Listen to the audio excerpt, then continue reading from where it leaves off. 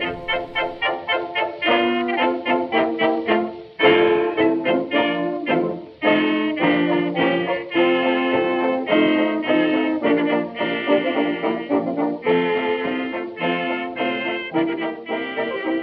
everyone, and welcome to The Screen Test of Time.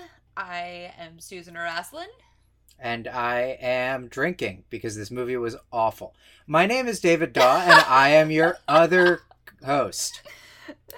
On this podcast, we watch every movie that has ever been nominated for Best Picture, from the very first award ceremony to eventually the present year. Every week, we will watch a different movie and review it for you.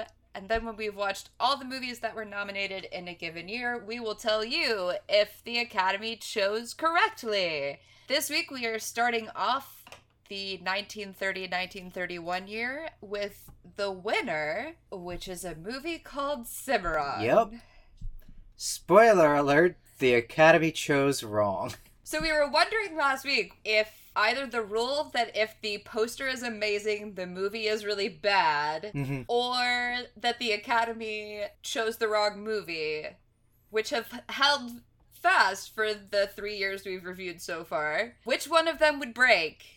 And I think we know which one broke, and I have a theory as to why. But I think we should, actually discuss what this movie is, I guess, a little bit before I really, get into theorizing about it. Okay, I just want to go on record as saying I'm not ready to say the Academy chose wrong, only because we've only watched one movie from this year. Okay, yes, it is theoretically possible that every other movie this year will be worse than this one.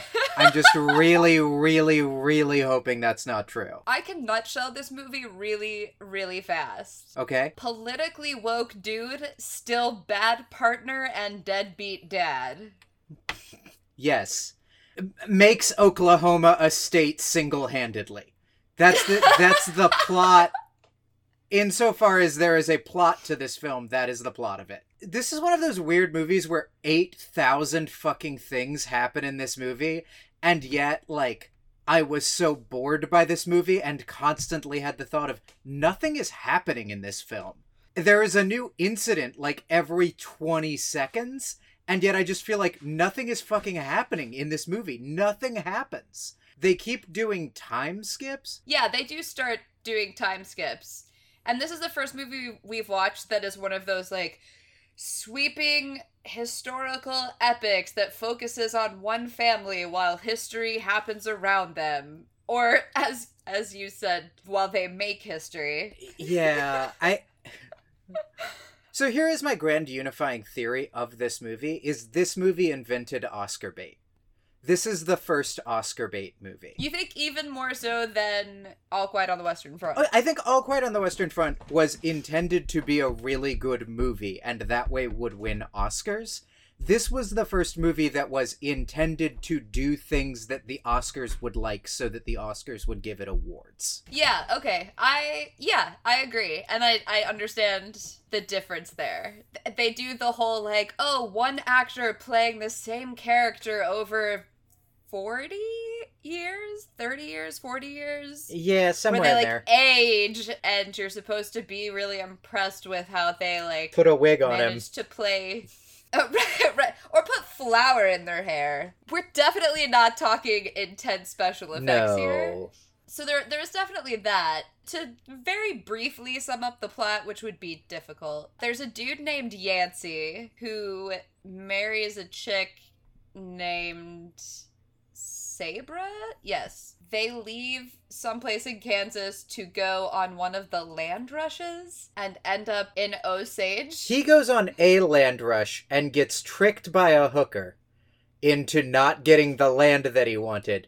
Comes back, tells his wife all this, goes, we're moving to Oklahoma anyway. He sticks around in a town for a while and, shoots an outlaw that he has this, weird brotherly relationship with for no fucking reason. They've just, always known each other and been... Because they met one time. Yeah. And then he decides to start a newspaper, and then he decides that he's bored running a newspaper and runs off to another land claim for 5 years, just ditching his wife so that she can run the newspaper. An infant son.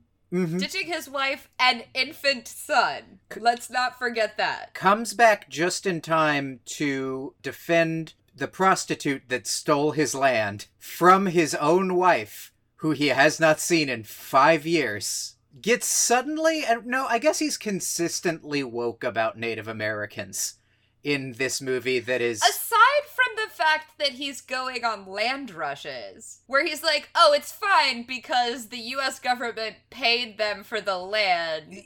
This is such a, like, weird movie version of, like, progressiveness, because it's, like, the exact opposite of, like, classic... I always think of the Betty Draper scene, because the Betty Draper scene did it so fucking well in Mad Men, of just like, just not right now, you know? I just think, why are they making it such a big deal right now? And this is like the exact opposite of that, because it's like, no, you don't have any points. We need your land. We are totally better about it. But also, you guys got a really raw deal. And I know that you should get more stuff than you're getting. Like, he has these, like, weird pronouncements of, like, I don't blame the government for what people in the government do to Native Americans. And it's like, what? Why not, dude? That doesn't make any sense. The people in the government are the government. What? It's not like the U.S. government is God and the people serving in the U.S. government are the priests who are like just carrying out what God told us to do. Like, the government is made by the people. Yeah, so he just, like, he has these weird progressive beliefs that, like, come from nowhere and are actually, like, really personally damaging to him. That he, like, has these weird beliefs, and yet, like, they don't infiltrate the core of his person. The core of his person is still like, gotta go on all those land rushes, though. He is like the physical embodiment of Manifest Destiny, and yet he always wants to do what is best for the Native Americans in this weird, like, nebulous, somebody else will handle this after I make my grand pronouncements about it kind of a way. He's kind of like the definition of the hypocritical white ally who's like, on a personal level, will tell people, don't say bad things about Native Americans, while very literally and obviously benefiting from their displacement. I guess it's just weird to me because there are just all these moments where he's, like, tempted by the devil of taking advantage of Native Americans. And he's like, I'll never do that. Never. And I'm like, dude, you do that all the time. What are you talking about? Just become governor. What the fuck are you talking about? Right, so he comes back to town and defends Dixie Lee, who is the prostitute in question, who's had, like, the ladies' country club somehow team up to get her arrested for prostitution, and they're all really psyched to throw her in jail, and his wife, who has been running the paper, has actually, like, set out the typeface for the front page article about how she goes to jail. Yeah. He defends her in court, basically with, like, this is survival sex work, she didn't want to do it, her parents died and left her with nothing, and then this guy took advantage of her, blah, blah, blah, which, like, was the only truly compelling scene for me, for 3 reasons. One, he does give a hell of a defense of her, even though it is in no way supported by anything else he has done in the movie. Yeah. I don't know, like, I agree with you, like, I also did find it compelling, but I was also just, like, super duper bothered by how much it was, like, a courtroom scene, because you have to have a big courtroom scene for your Oscar nomination. Because, yeah, it really isn't supported by anything else in the film. He's not even a lawyer! No! Like, there's this through line of him doing irritating quotes for no fucking reason. That I guess, like, plays into the, like, wordplay of his, like, lawyerly persona.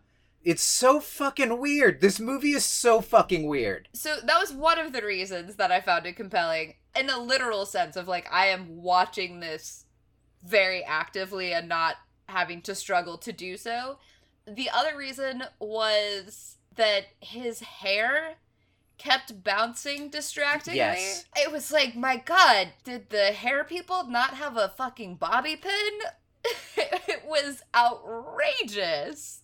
And 3, Dixie Lee is literally, despite her horrifically Confederate name, the only sympathetic, without question character in this movie to me. Yeah, I would totally support that. I would much rather watch a Dixie Lee movie than the movie that we watched about all, like, a racist black caricature.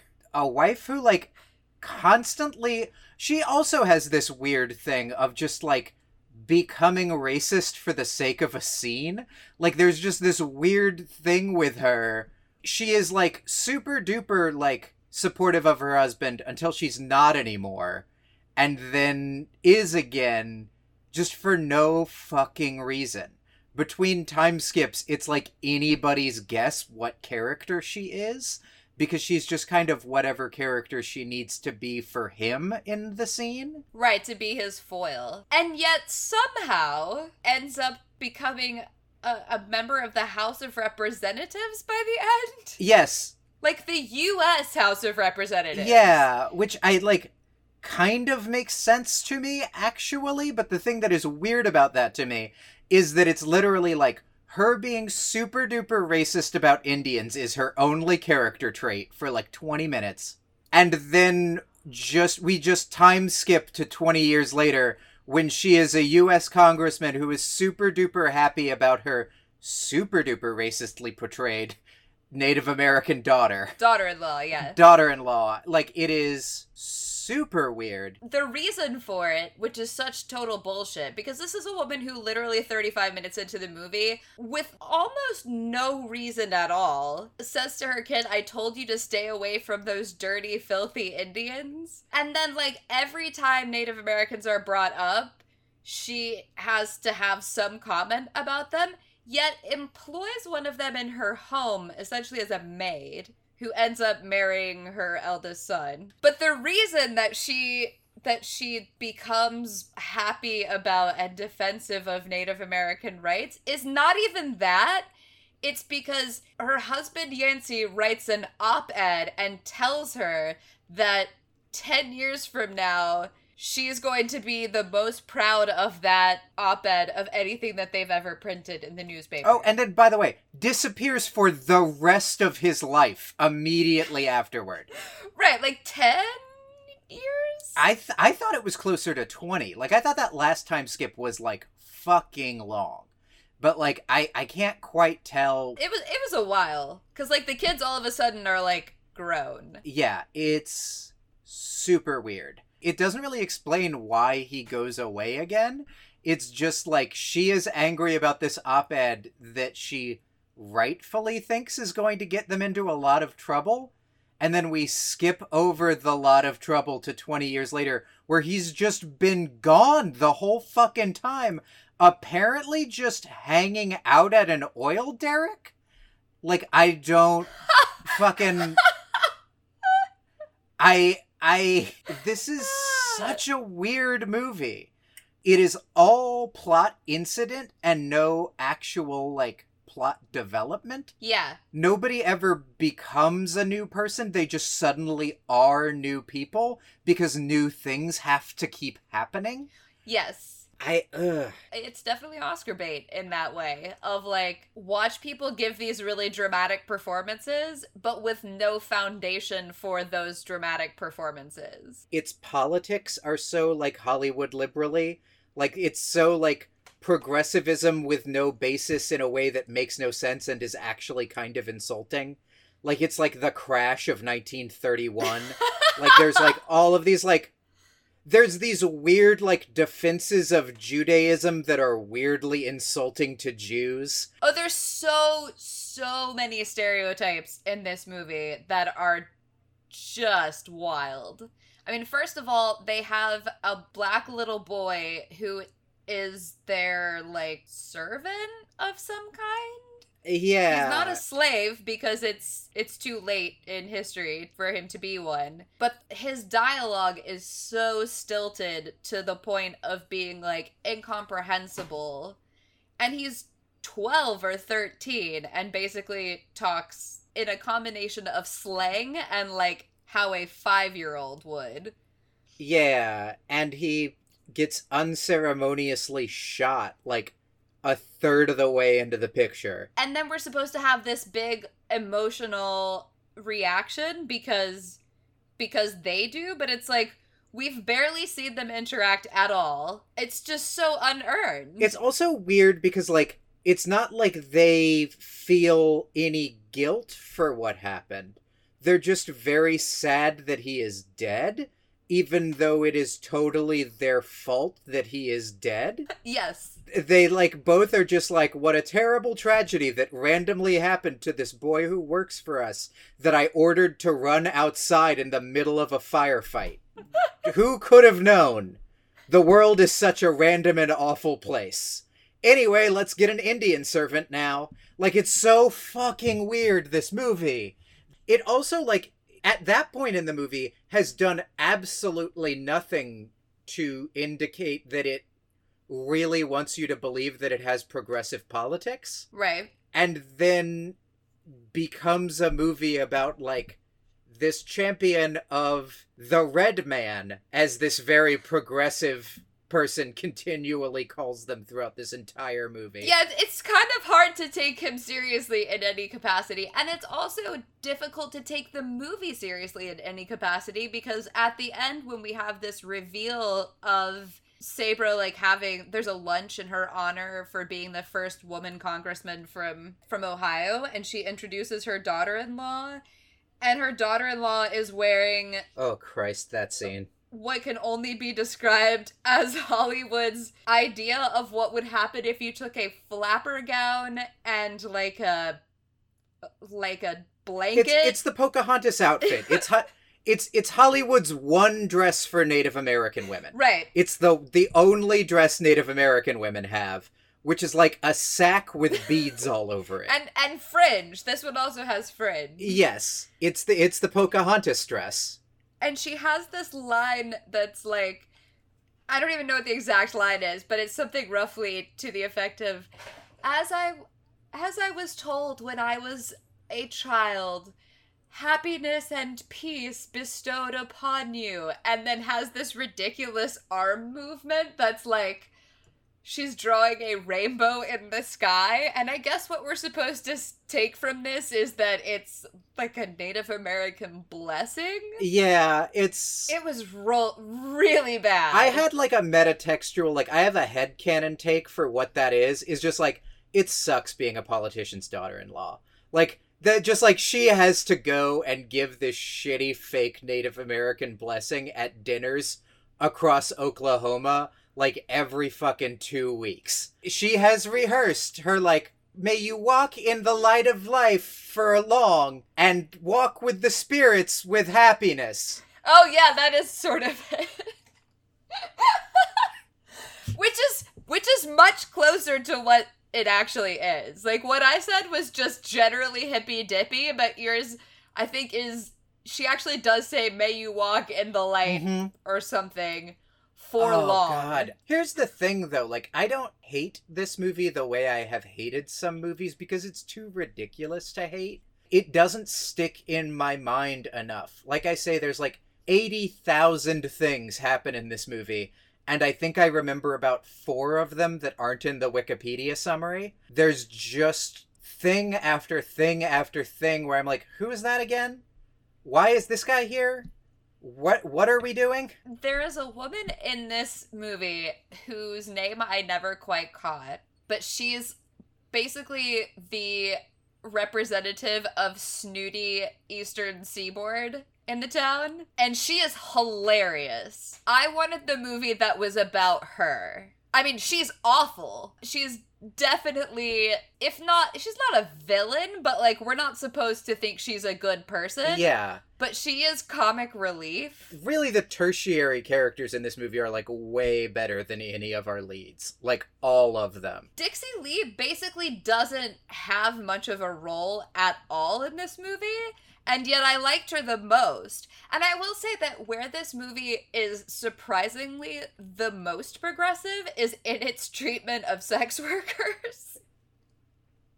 I mean, he's definitely, like, white knighting all over this shit, and Yes. What he does is not okay. Like, yes, a woman who is a prostitute does deserve to be defended in court, and she has had a rough life, and that's why she was doing this, that it's survival sex work is made, like, very clear without ever being like, she's a prostitute! But you know what's going on. I feel like there's this weird thing in this movie where, like, all arguments between Yancey and his wife are like, I have to stand up for what I believe in. And she's like, I'm totally gonna leave you if you do this. And he's like, no, you won't. And then he does it. And, like, just once I wanted her to be like, yeah, but someone else can do that. Like, you don't, like, you do not need to, like, literally go after 5 years of me not seeing you and defend a prostitute that I hate. Like, I get that you believe in the rule of law, but, like, also there are other dudes in this town. And also he showed up that morning and was like, oh, the trial is this afternoon? Peace out. And it's, okay. Or, like, maybe have a discussion with your wife.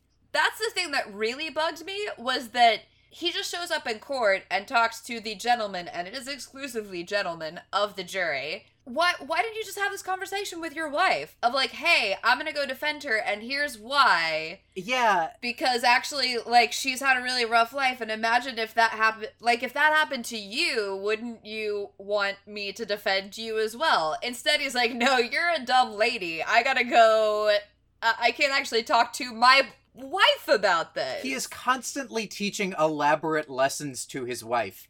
And, like, 2/3 of them are fucking awful and not right. But then, like, she always puts her foot down on, like, no, Native Americans are inherently inferior. And not, like, we have a child. She never actually goes, like, hey, I have a Trump... They have 2 kids by the end of the movie. Like, it is so... This movie is so weird. It is just a collection of things that the Oscars like. You know, like, bad serialized novels? Like, Lesser Dickens and or anything else from the 19th century? Where, like, there's just this real feeling of, like, okay, that 3 minutes is done. Time for the next 3 minutes. And none of them, like, fit together in any way. This movie feels like if you cut it apart as, like, 3-minute shorts that played in front of other movies for a year, it would weirdly make more sense as a movie. Yeah, because it would be like, now we're checking in with this family we've been tracking for 40 years. It doesn't have this weird feeling of, like, why are we here for, like, half the scenes? And, like, did I skip something? Did the movie skip something? What is happening? Who is talking? Like, half the time in this film. So, serious question. With the characters in this movie, only using the characters who are in this movie, what is the better movie that could have been made with these characters? I mean, I feel like the, like, good movie is, like, fucking Deadwood, right? Like, it's the history of this town and not this dude. Who is absent for 10 to 20 years of 40. And he comes in sometimes, and it's, like, fascinating as he comes in and out, but, like, also other people are in this fucking town that are important. It, like, almost does that. Like, there are all of these weird shots after every time skip of, like, everything's up to date in Kansas City. Like, look how tall the buildings in the background of the shot are now. They always want to keep you up to date on that, but it's mostly just to let you know how weird his hair is going to look the next time you see him. I fucking do not understand this movie is the thing with this movie. Like, I don't hate it, but I just don't fucking get it at all. Like, it's wild to me. This movie is just... It's just everything that they thought the Oscars would like thrown in a big pile, and then that's it. That's the whole movie. There's nothing connecting it. Yeah, I think what you're talking about would actually be a way better movie, because there are characters who are basically dropped in. Well, actually everybody but Yancey is dropped in to show that Yancey is the coolest dude ever, which is never accomplished for me, actually. He's somehow the most popular, most liked guy in this town. I mean, he's like a legend. For what? Because he started a newspaper? He shot a criminal once and then felt bad about it. Like, it's weird because his, like, legacy, like, constantly changes and no one can identify. This movie is so fucking weird. I feel like I have this thing in, like, all entertainment where, like, if something fucking sucks, I'm like, it sucked. But if a thing, like, almost didn't suck, I fucking am so upset at it. And, like, this movie almost doesn't suck. But in this way where it's like, why did you make the decisions you made? Why did you make this movie instead of the, like, 5 other movies that would have been easier to make, that would have been better than this film? I also was really pulling for this movie from the first screen because it's based on a book by Edna Ferber, and then she did, as far as I know, she did the screenplay adaptation. But, I mean, she wrote Showboat, which is phenomenal. Yeah. And Giant, which is pretty good. And she was a member of the Algonquin Round Table. And the only place where any of the effervescence of the Algonquin Round Table comes out and the, like, searing satirical wit is in the one woman who is, like, the old lady from back east. I bet there's, like, 150-page script for this movie somewhere that got, like, cut all to hell by the studio system. I thought it was going to be good, and it was not. I had the same feeling, and I really, like, I feel like it's not her fault that, like, she wrote this, like, really long, elaborate, like, faithful adaptation of her book, and then the studio was like, gotta get it under 2 hours. Like, just like, let's just do, we need a big courtroom scene where he defends the hooker. He says some nice things about Indians. We have some good old age makeup, in that we have wigs. And that's the movie. Hour and 50. Like, we got it. I feel like this movie just got, like, killed by having to be a movie in a way that, like, I bet the novel is pretty good at this thing that it is. That, like, making this guy the, like, Avatar of Oklahoma without it, like, having these weird jumps to the important moments of his life where everything is about him. Yeah, which you can do in a however many hundred of pages historical novel. I will say, technically, this movie is probably the first movie that we've watched where it's like, okay, they've got it. They really know how to make a movie. They know how to act in a movie. They know how to shoot a movie. They know how to make it sound good. They know how to do sets. Yes, although it somehow weirdly jumps immediately from they don't know how to make movies to this is like making fun of people making movies. I love the little introductory over-the-shoulder shots of everyone against a black background of, like, the entire cast at the start of this movie. I love that you are literally introduced to Yancey with him doing a, oh, hi, I didn't see you there. It's fucking amazing. There are a number of scenes in here that do really feel, in retrospect, like satire of Oscar bait. The courtroom scene, which again is the best and tightest scene in the whole film, is totally the stereotypical big dramatic courtroom scene. Oh yeah. From every movie ever. This is the first movie that felt like it knew how to use its budget, is what I will say. That, like, this is the first, like, Hollywood movie that, like, oh yeah, like, it's all up there on the screen. The sets look good. They built, like, a lot of standing buildings to be like, holy shit, they, like, built a building. There's a couple 100 people in the Land Rush scene, opening scene. They really fucking put some money into this thing in ways that, like, show properly. In ways where, like, Wings was like, you guys didn't know how to shoot airplanes yet, huh? Like, there's just a lot of, like, weird things in that one of, like, well, we gotta do a scene where she does, like, wacky prop comedy while the bombs fall. And this movie doesn't have any of that. Like, this movie, like, is professional about the scenes that are in it. How many actors are in things. Like, nothing feels like there's like a, fuck it, just put Chad in there shot. There were like 15 of those in Old Arizona. Right. Just like somebody's brother was on set that day, and so it's a barbershop quintet for some reason. And I like do respect this movie for that. Like, there is something positive to be said about like trying for an Oscar the way this movie is.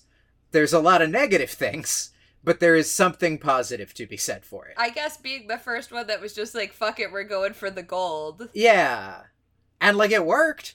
I do want to touch briefly on the poster again. Sure. Because the poster has Yancey with his shirt torn and like his well-developed pectoral muscle and shoulder out, and he's holding a gun in one hand, and he's wearing, like, a gun belt. Yeah. And I don't know how, like, what bearing that has on the movie at all, because he is in no way a sex symbol. We never see him have sex. No, just mysteriously he has another child. All he does is quibble with his wife. Yeah. I'm trying to find, like, a larger version of this poster, and I cannot do it. I guess it's supposed to be his wife in the background. Yeah, but if you told me it was Dixie Lee, I would totally believe you. It's just, like, a brunette woman with, like, a red silk scarf gown thing, which also in no way relates to anything that happens in the movie. Like, it is not a romance novel. It is not an action film.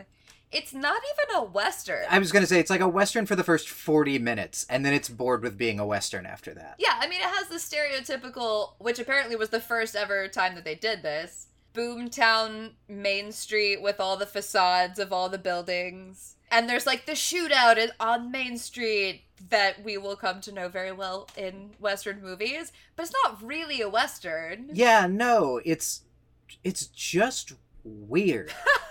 There's a weird way in which, like, this movie was perfected as Gone with the Wind, right? What this movie is, like, wants to be, is Gone with the Wind. Which I haven't actually seen. I mean, I know I will, but I've never seen it. Vaguely racist, but thinks it is progressive, generational, historical fiction romance. Okay, yeah, that's what this wants to be. Yeah, and, like, it's just fucking weird. It's not even bad. It's just weird. Yeah, there are elements of it that are bad. Oh, yes. Absolutely. But, like, it isn't bad the way that In Old Arizona is a bad movie. Like, badly made. In its own insidious way, it is as racist, but it is a technically better movie because they knew how to use recording equipment. It's also, like, a better movie than In Old Arizona, because I think it, like... I'm trying to figure out quite how to, like, phrase that, like... It doesn't think that it has negative feelings about Native Americans. This movie doesn't think that it is racist. It is racist, but it doesn't think that it is. In Old Arizona thinks it's racist and thinks that's fine. Cimarron not only doesn't think that it's racist, it thinks that it is specifically actively anti-racist. Yeah. And it's not. This is a thing that we fucking have all the time still today, is like, I don't know what this movie thinks it is about except trying to win an Oscar. It's not about anything. It doesn't, like, have any sense of consistency or, like, any through line to it. It's just a series of scenes that will win you an Oscar. It's a lot of big, dramatic, over-the-top performances, one after the other, with no real reason. I apologize because I feel like I'm just saying the same thing over and over again because I'm just fucking mystified by this film. Like, it is, like, it doesn't sit in my head like a fucking story, because it's not a story. It's just a bunch of stuff. And so I'm just, like, trying to sort out this bunch of stuff, and all I have to say is, like, this is just a big fucking pile of crap. And, like, not in a way where, like, everything in it is crap. It's just in that way where just, like, this is just a big pile. Like, there's no differentiation of stuff here for me. It's just, like, it's just a bunch of stuff. It is the like, random small town thrift store of movies. And there's, like, not even any entertaining, ironic t-shirts. How would you score this film? God, I have been dreading that question for this entire fucking recording. I feel like just, like, the not a number symbol. Like, just error. Like, tilt. I give this movie a 404. Like our catchphrase is that was a movie. I'm not sure this was a movie. I'm not 100% certain on it. 3.5 million? What is this movie? 3.5. I mean, I guess we could break it down the way that they do, like, hotel ratings by different segments of it. So, like, overall story, I'm gonna give it a 1. Yeah. But, like, technical achievement Oscar, like, 8, 9? Yeah. Oh, definitely. Like, the art direction is phenomenal, and it won for art direction, and and deservedly. Like, it's a beautiful looking movie. So yeah, I'll give it a 9 actually for general technical stuff. Acting, I'm gonna give it a 5 because they're just playing because they want it. Yeah, they just want that Oscar. It's totally unmotivated, like big dramatic moments. But at the same time, like, except for Isaiah, who is like not bad because he is bad because his lines are a racist caricature. No one stands out as bad acting in this film. No, like, he's given it all that he's got for a character that is written like garbage. Yeah. So 1, 8, and 5 brings us to 14? We're gonna divide this out at the end. Is there any other element we want to throw in? No, I feel like plot and acting and like visuals are the big 3. So 14 divided by 3 it gives us like roughly a 4.5, right? I guess. That still feels a little high to me. Like, I don't want to go above a 4 on this. I'll give it a 4. Yeah. I feel like this is a below average movie for, like, Oscar movies. But I also just, like, don't know. This is the first time where I just, like, I don't know how to rate this movie. Because it's not like it is failing to be a modern movie. It's like, it's just inexplicable. Like, I just cannot fucking process this thing as a film. Like, I don't... I'm trying to remember, like, the last film I saw where this happened, where I was like, what even was that?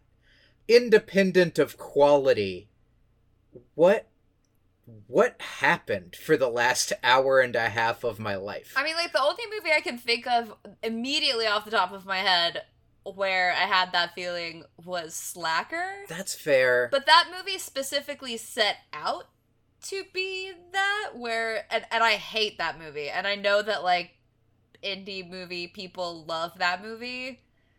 And they're like, oh, it's so amazing because you never revisit the same people again. And I'm like, no, but that's bad storytelling. That's just like, here's a character we want to hang out with for 5 minutes and then move to the next one, and none of it ever connects except they all live in the same town. That was an experiment, and, like, fine, more power to Linklater for doing that. But, like, it's not a good movie. This feels to me like it's almost like I'm, like, walking into, like, the 3rd movie in, like, a 4-movie franchise, having never watched the first 2 films. Like, there's just, like, all this information that's, like, basically taken as a given, and just, like, things just kind of happen. The thing I'm specifically thinking of is going to see Maze Runner: The Scorched Trials without ever seeing the original Maze Runner movie. And this movie feels weirdly similar to that. In that, just like, oh, Daniel Day Kim is here. Oh, Daniel Day Kim got shot.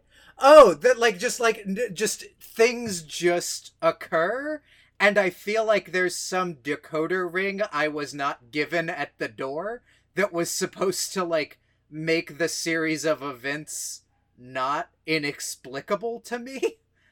And you didn't get it. No, I really didn't. Because they didn't provide that. No, just characters just do things in this movie, and it is very weird.